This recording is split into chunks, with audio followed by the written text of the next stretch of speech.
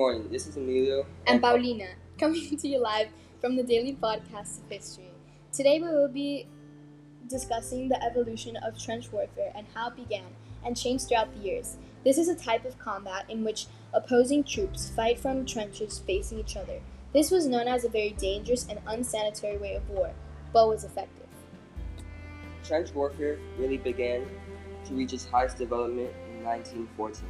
However, it was also used quite a few times during the Civil War, which showed how devastating trench warfare could be.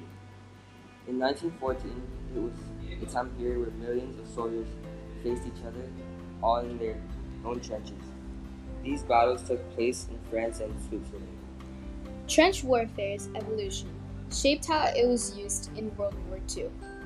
Trenches were seen as uncomfortable and very high risk for disease. However, at the time, it is how they could protect themselves from the enemies.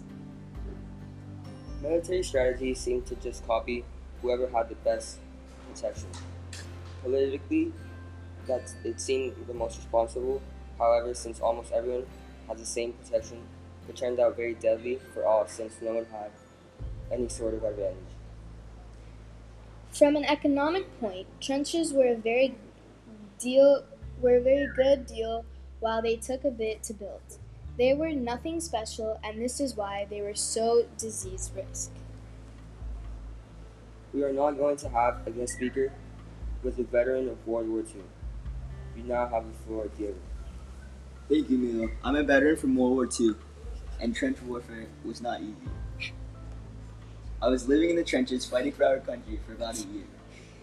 The war was hard, but the trenches are what helped us in the sense of protection. I'm one of the few soldiers that went into no man's land and made it back alive.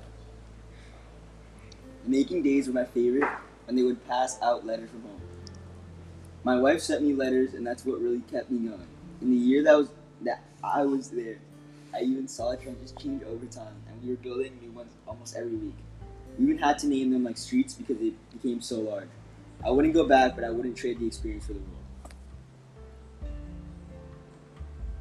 Thank you for your time on our podcast, and we will come to you tomorrow with yet another interesting topic of history. Thank you, and thank the audience for listening. Until tomorrow.